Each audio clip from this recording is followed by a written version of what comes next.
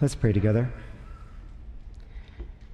Our Father and our God, in the blessed name of Jesus Christ, we approach thy throne of grace this evening in prayer. So thankful we are, Heavenly Father, to have this opportunity to look into thy living and holy word.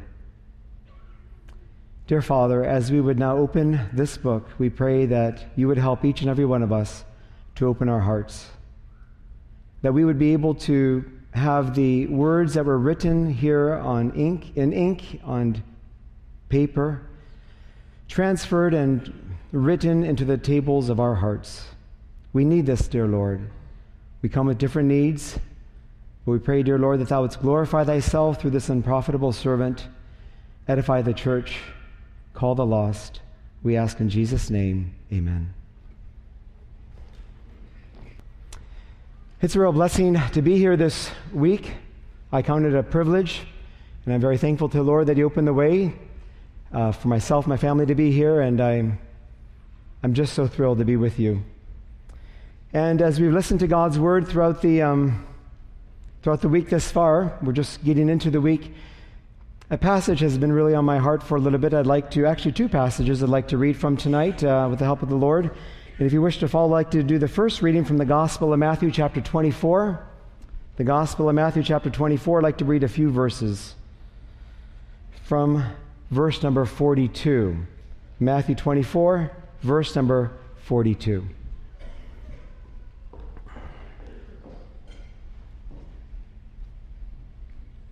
Watch therefore, for you know not what hour your Lord doth come. But know this, that if the good man of the house had known in what watch the thief would come, he would have watched, and would not have suffered his house to be broken up. Therefore, be ye also ready, for in such an hour as ye think not, the Son of Man cometh. Who then is a faithful and wise servant, whom his Lord hath made ruler over his household, to give him meat in due season? Blessed is that servant whom his Lord, when he cometh, shall find so doing. Verily I say unto you that he shall make him ruler over all his goods. And if that evil servant shall say in his heart, My Lord delayeth his coming, and shall begin to smite his fellow servants, and to eat and drink with the drunken, the Lord of that servant shall come in a day when he looketh not for him, and in an hour that he is not aware of, and shall cut him asunder, and appoint him his portion with hypocrites. There shall be weeping and gnashing of teeth. In this chapter of the Gospel of Matthew, the Lord Jesus is responding to the question of his disciples with regards to his return, his second coming. And in this discourse, this other Sermon on the Mount that he gives, now at the end of his ministry, the Lord makes a special note about the gospel that's to be preached. Our theme, as it's been often shared throughout the days we were here together at camp, is taken from the Gospel of Matthew chapter 28, to go ye into all the world and preach the gospel. But here in Matthew 24, verse 14, we read these words, And this gospel of the kingdom, the Lord Jesus is speaking of his gospel, this gospel of the kingdom shall be preached in all the world for a witness unto all nations, and then shall the end come. So, loved ones, the preaching of the gospel is a key event and the end of the age, these last days that we live in.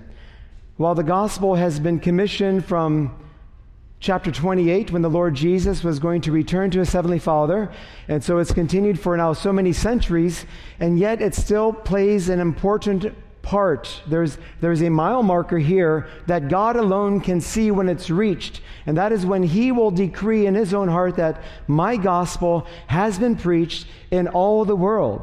And Mark, the parallel passage puts it this way, and the gospel must first be published among all nations.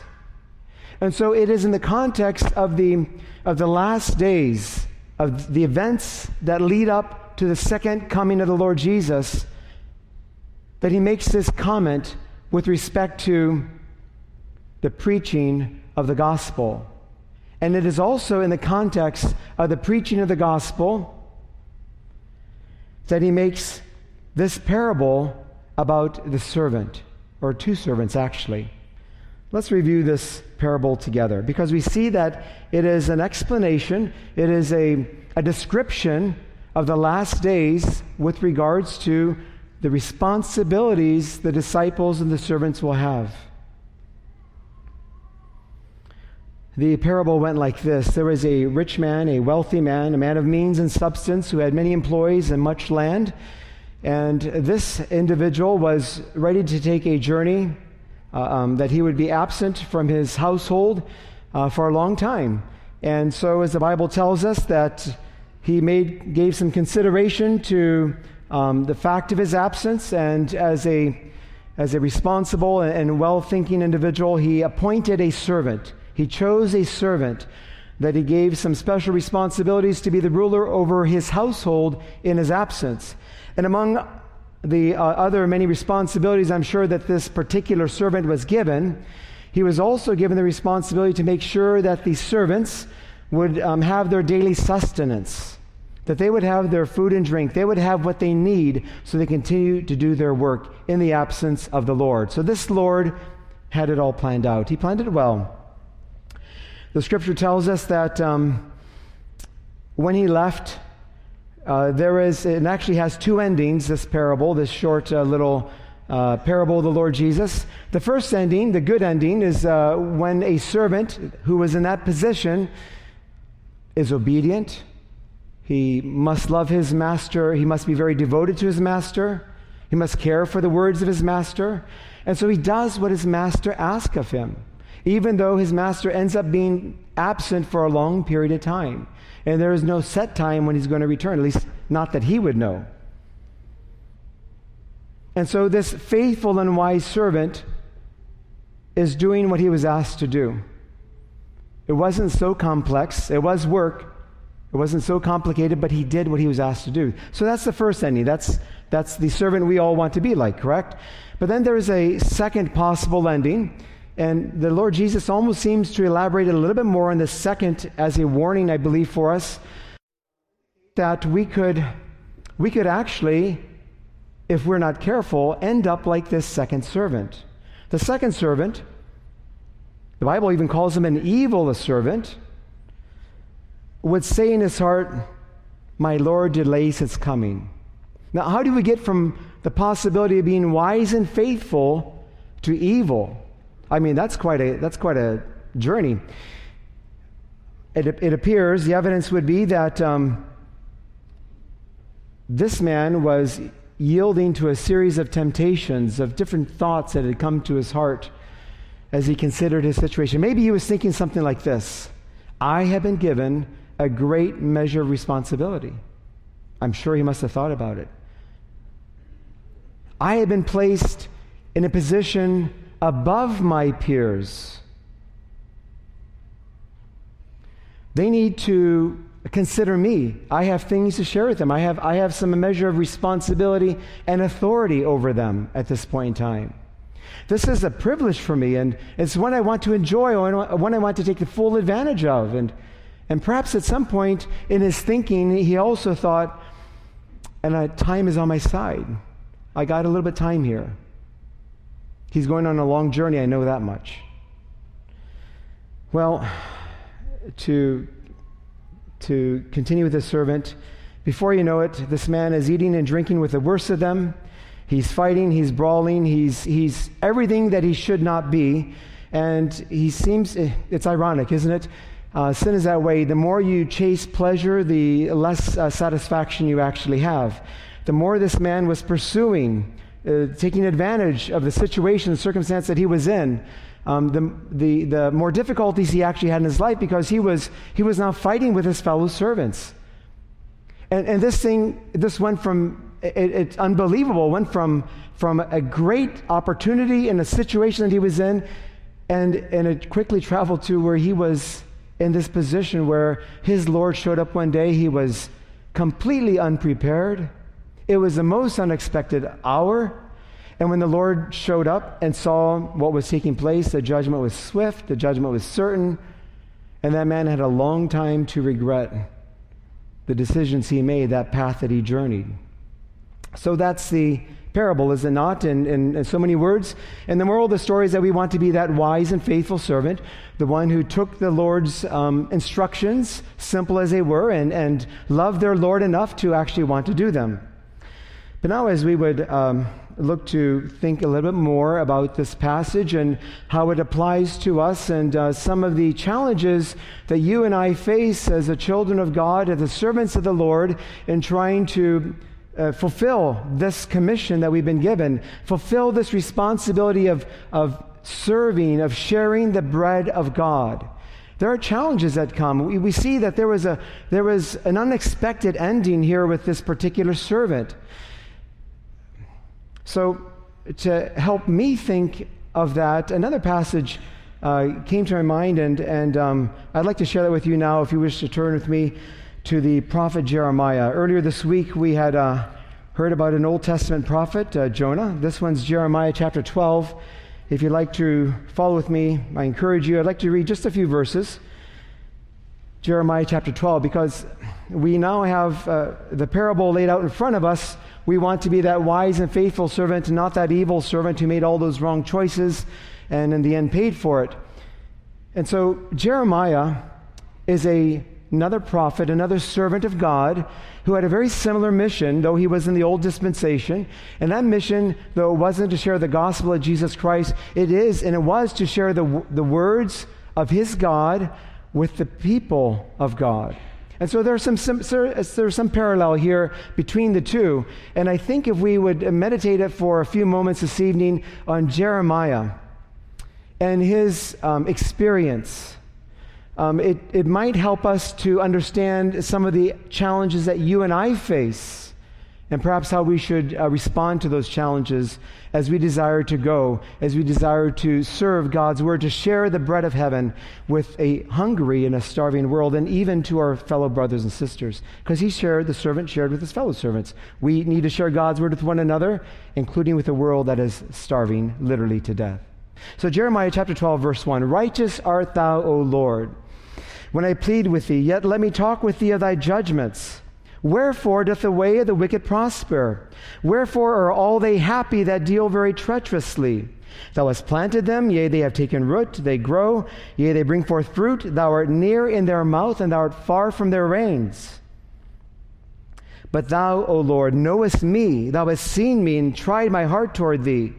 Pull them out like sheep for the slaughter, and prepare them for the day of slaughter. How long shall the land mourn, and the herbs of every field wither, for the wickedness of them that dwell therein? The beasts are consumed in the birds, because they said, he shall not see our last end." Now Jeremiah is in angst. That's clear from these few verses we have read. Jeremiah, as I understand from the scripture, was from the city of Anathoth, one of the 48 cities that were dedicated to the Levites. The Levites had no land allotted to them, but each of the tribes were to set aside some cities for the Levites. Anathoth was one of them, in the land of Benjamin. This is where Jeremiah is from. And as you would expect, there were many priests there in Anathoth because it was a city for the Levites. But as we read the scriptures, and we wouldn't have time to look at the context here in Jeremiah, but you will see that these priests, the other priests that lived there in the city of Anathoth, could not stand Jeremiah, to put it in that way.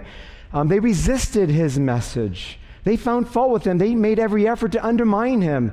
They opposed him. They even threatened to take his life, and they did it in such a way that it was very devious. I mean, they did it so that Jeremiah knew full well what they had in their heart for him, but they cloaked it and disguised it so that others would not see it quite so obviously. So he knew these men were his enemies, and it troubled him, and it bothered him so much. You see the vexation of his soul as he struggles with this frustration of these men are repeatedly, continually trying to do me in. And he prays to God. He says, God, I know you are righteous, and you see everything. And he was right about that. He is right about that. But he says, these men, he says, I know these men. You're in their mouth, but you're far from their hearts. And God knew that as well, too. God knew that there are many. Isaiah speaks about those who they want to draw close to God with their lips, but their hearts are far from him. And Jeremiah struggled so much because he had a message to give out, for crying out loud. And these people were preventing him from giving God's message, which could be more important, but giving God's message to the people of God. And yet they were thwarting his every effort as much as they could. It's verse 5 that arrests my attention. Because I believe verse 5 is God responding to the cry of Jeremiah. Let's look at verse 5. If thou hast run with the footmen, and they have wearied thee, then how canst thou contend with horses? I'll just stay with the first half of this brief proverb that God gave to Jeremiah. Almost a measure of rebuke. I believe the sense of this is that you are worried about this, you're worried about these men. What are you going to do when the greater challenges come to you? I picture the proverb this way. If you have run with the footmen, if you have a soldier, a foot soldier, he's equipped with his sword and his shield, and on the battlefield he meets the enemy, another foot soldier with his sword and shield. We know what we have at that point. We have a fight. We have a fight on our hands. And not like a boxing match, not like any sporting event today where there's rules and so on and so forth. This fight doesn't end until only one heart is beating. The soldiers look at each other and they know they must take the other one out. It's unto death. So foot soldiers fighting on the battlefield. This is the way I'm looking at this parable, this proverb, as it were. And so he's saying that, I believe he's comparing the ordinary trials and problems that we often go through in our life with the foot soldiers. And he says, if thou hast run with the footmen and they have wearied thee, if you are battling through the common trials and problems we have in this life, and you grow weary and exasperated, and you come to sometimes to points where you feel like it just, it's a bit much, Lord. Loved ones, we can relate to this, can't we? Who here hasn't gone through trials? We all go through trials, and some we can anticipate, others catch us by surprise, and it could just be some of the responsibility of putting bread on the table. It could be having sufficient business if you're self-employed. It could be troubles at work or stresses at work when you're pushed to meet impossible deadlines, and you have maybe some coworkers who are not so understanding, or some management that's not so understanding. We go through these things. It shows up when we have to raise children and we find ourselves feeling inadequate to address their needs or to somehow help them to chart their territories as they go the bumpy road to maturity. And we go through these trials and we make these experiences, it's sickness, it's diseases that happen. And I'm not here, please, not for a moment do I think that I'm trying to minimize anyone's trial or anyone's burden that they carry, even in this hour or have carried in the past. But what did God say to Jeremiah? God said, if you have run with the footmen, if you have battled with another foot soldier like yourself, and you grow weary, what are you going to do with the horsemen that come your way?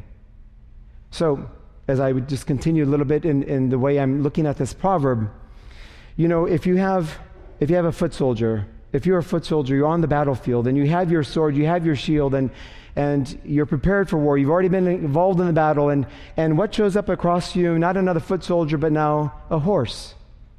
And that horse is mounted by another soldier, your enemy.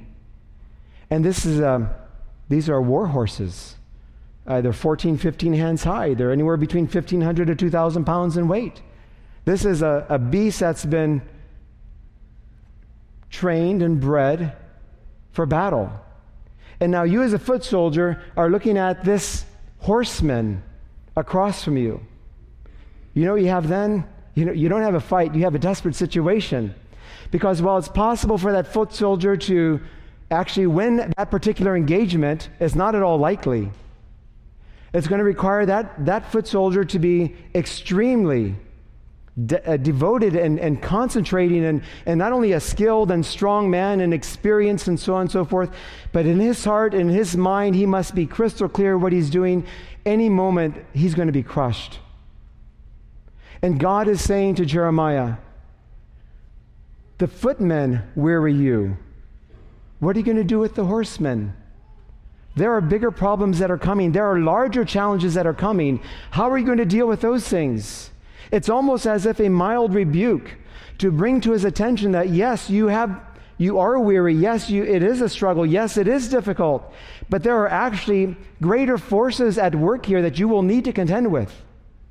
And loved ones, as we as the children of God, who have been commissioned to share the words of God with a lost and dying world, we will face challenges. We do face challenges, do we not? But there are greater challenges that are coming our way.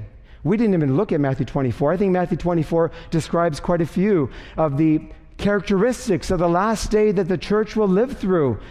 Difficult and trying for certain. And so we must come to grips with the reality that we do face footmen. This is true. We do face the ordinary trials and burdens of life, but we need grace from above to deal with the horsemen. You know, as I looked through the lesson booklet, I was interested to note that today's forums, the adult forums, all three of them, it almost seemed to me that there's a bit of overlap between them because they spoke of the various topics, some challenging topics for our day. We learned about some of the challenges that the most recent and current young generations, Gen Z, will face and some of the different characteristics they have, which are quite different from previous generations, but also the ungodly standards that are becoming normalized was also brought out in that forum. And I can only imagine, I'm looking forward to listening to the other two forums, but speaking of the filth of pornography or the confusion of gender in this day and age, you know, loved ones, we are facing some horsemen as a church that come on the scene, and they are intent on wreaking havoc on the church, on wreaking havoc on families, on confusing parents to try to figure out, I didn't expect to have this situation to work through. Now what do I do? Things that didn't even enter our mind, we are faced with. And so, loved ones, I think it's important to understand that God was warning Jeremiah that yes, you do have these challenges of the footmen, but you have horsemen. And now, praise God, Jeremiah must have taken this truly to heart, and as difficult as his life was, and it was, there's another 40 chapters after chapter 12. It doesn't end here. He just didn't fold and say it's over and I'm just going to go back home to Anathoth and change and become one like them. No, loved ones, he was faithful. He persevered in his desire to serve his God. It was too important for him. He could not give up. So the message he was given, he met every type of opposition. I don't know how many threats were made on his life, but he had multiple threats made on his life. He was dropped in a cistern. He was forgotten about. The king was intimidating him. It was one thing after another after another. This man had nothing but an uphill battle. But this weeping prophet was filled by the Spirit of the living God, and he uttered words hard to be uttered, unwelcome words, nothing that the kingdom of Judah was interested really in hearing. But he uttered them because they were not his words, they were his God's words. And those words are with us today. Those words have been a beacon through the generations. Those words have caused men and women for thousands of years to ponder and to meditate on the heart of God because they reveal somewhat of the heart of God. Unlike the other prophet we learned about who had to be dragged back to Nineveh, this prophet stayed on the job. This prophet was faithful. This prophet was wise. Loved ones, in our Christian life, we go through the skirmishes with the foot soldiers. Those are things we cannot avoid. But then we face horsemen. We face challenges, and we now face challenges in this society. We now face challenges as a congregation. We now face challenges that we didn't expect. I'm still trying to understand.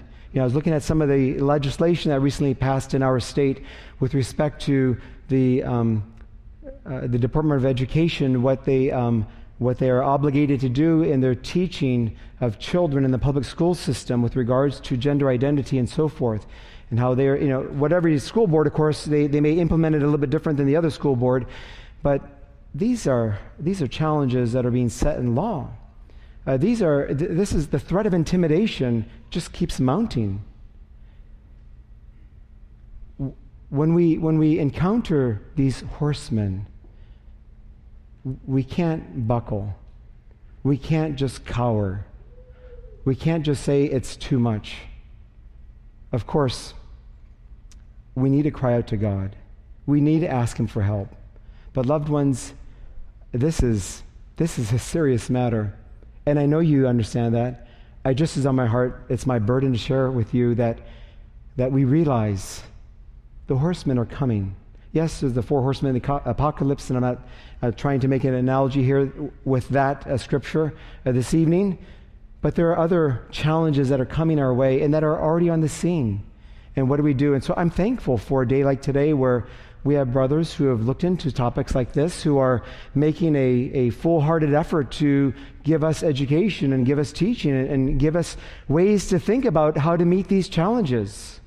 But if I could, I'd like to share with you just a few simple of my own thoughts to help us consider how do we meet the challenges of our day. I think, first of all, we need to honestly examine ourselves. And now I'm not talking about as a congregation or as a fellowship. I'm talking about as an individual child of God. We need to honestly examine ourselves. You see, this servant, this second servant in Matthew 24, he didn't just, there must have been a reason why the Lord Jesus chose this man to be the ruler over his household in his absence. It wasn't just he had some good qualities, but he must have had, I would suppose, a good track record. He must have been, in other times, a very dependable person, a reliable, a loyal servant. And yet, make the journey is what he did. And so, loved ones, we have to honestly examine ourselves to ask in the light of God, am I compromising my Christian integrity? Am I feeding myself? The parallel scripture in Luke chapter 21, the Lord Jesus says, "Take heed to yourselves, lest at any time your hearts be overcharged with surfeiting and drunkenness and the cares of this life, so that this day comes upon you unawares." What is surfeiting? It's that excess eating. It's a sin of gluttony. It's gorging oneself. But I think really in the meaning of this is not limited just to the food we would ingest, but to anything we consume with our minds, things that we are consuming. And the thing is this: when we are over-consuming things that our spirits and our minds must be occupied with, then how hungry are we for God? You see, the overconsumption of all the things that dazzle our eyes or the things that interest us because they are so easily available as never before.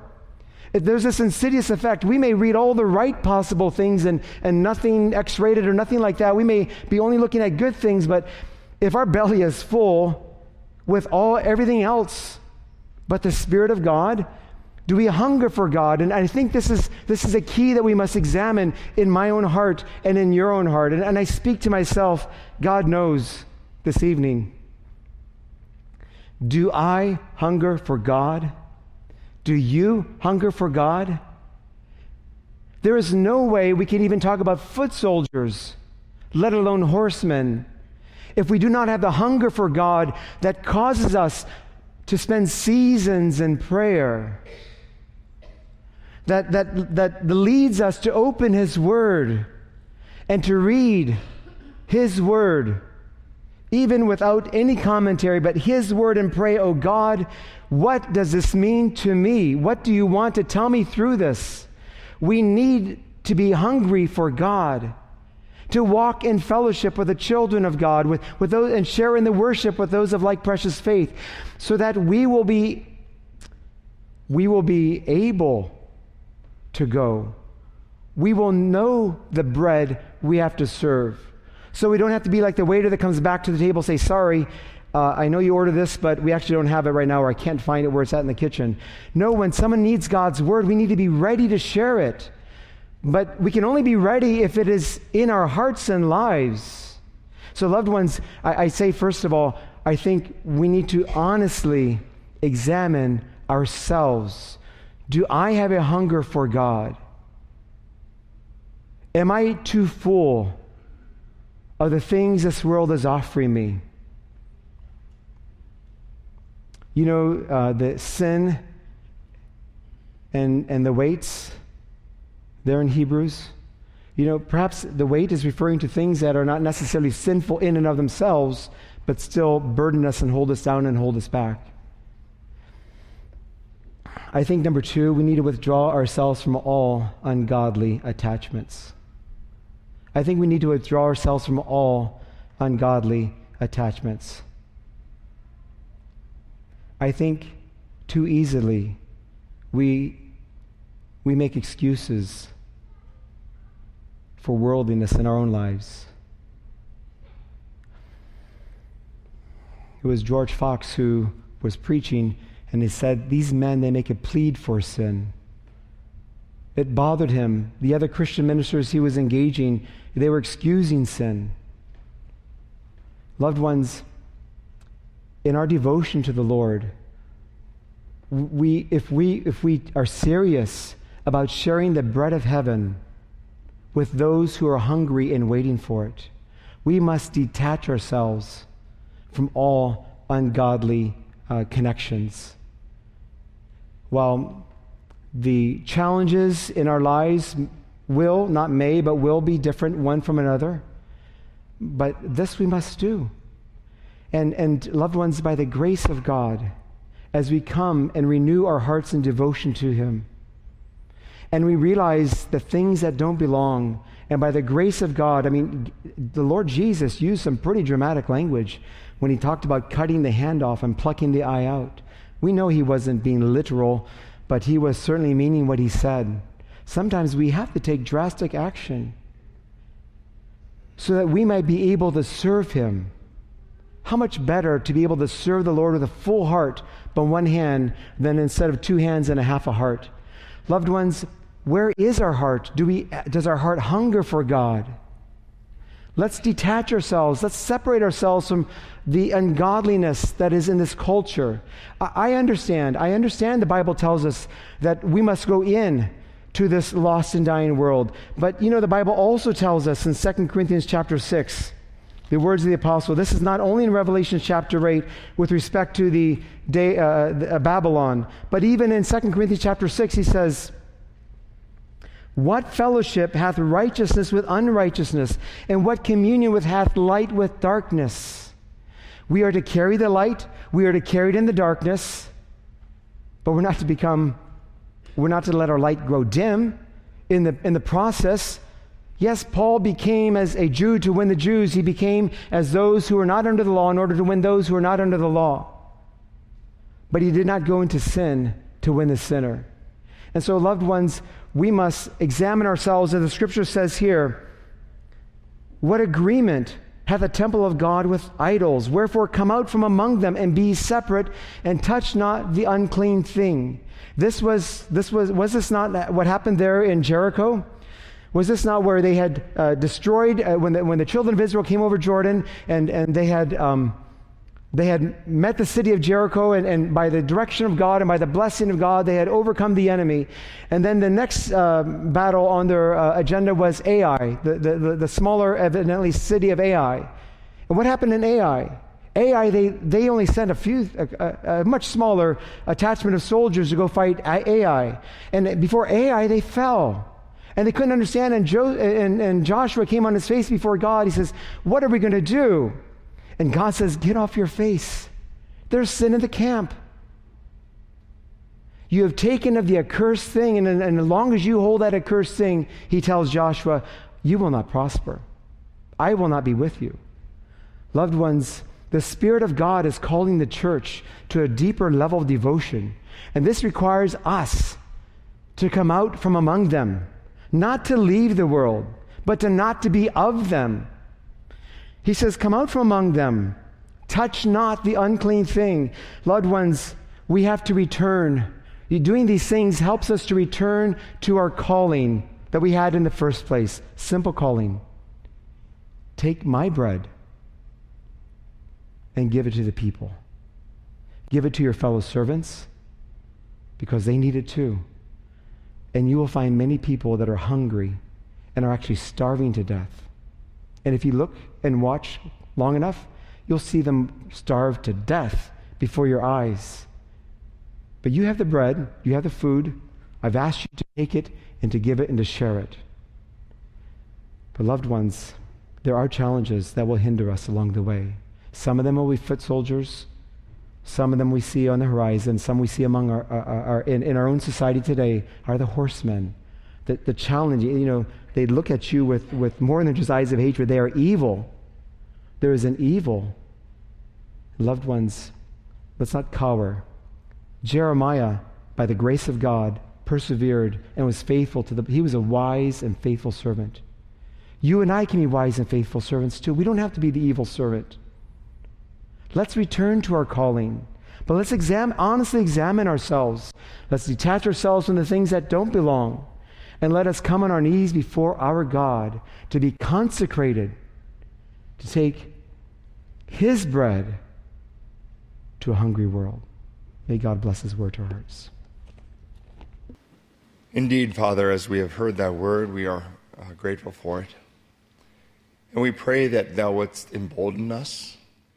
Father, we pray that thou wouldst cleanse us, create in us a clean heart, O Lord, and renew a right spirit within us. If there is sin in the camp, root it out. Father, as we come before thee every morning, every evening, as we lay our heads down, let us be able to say that indeed we have done all that we can for thee. We pray a blessing upon the word that has gone forth, upon Brother Mark, upon this camp, that indeed thy word may find good soil and take root downward and bear fruit upward. Through Christ we pray. Amen.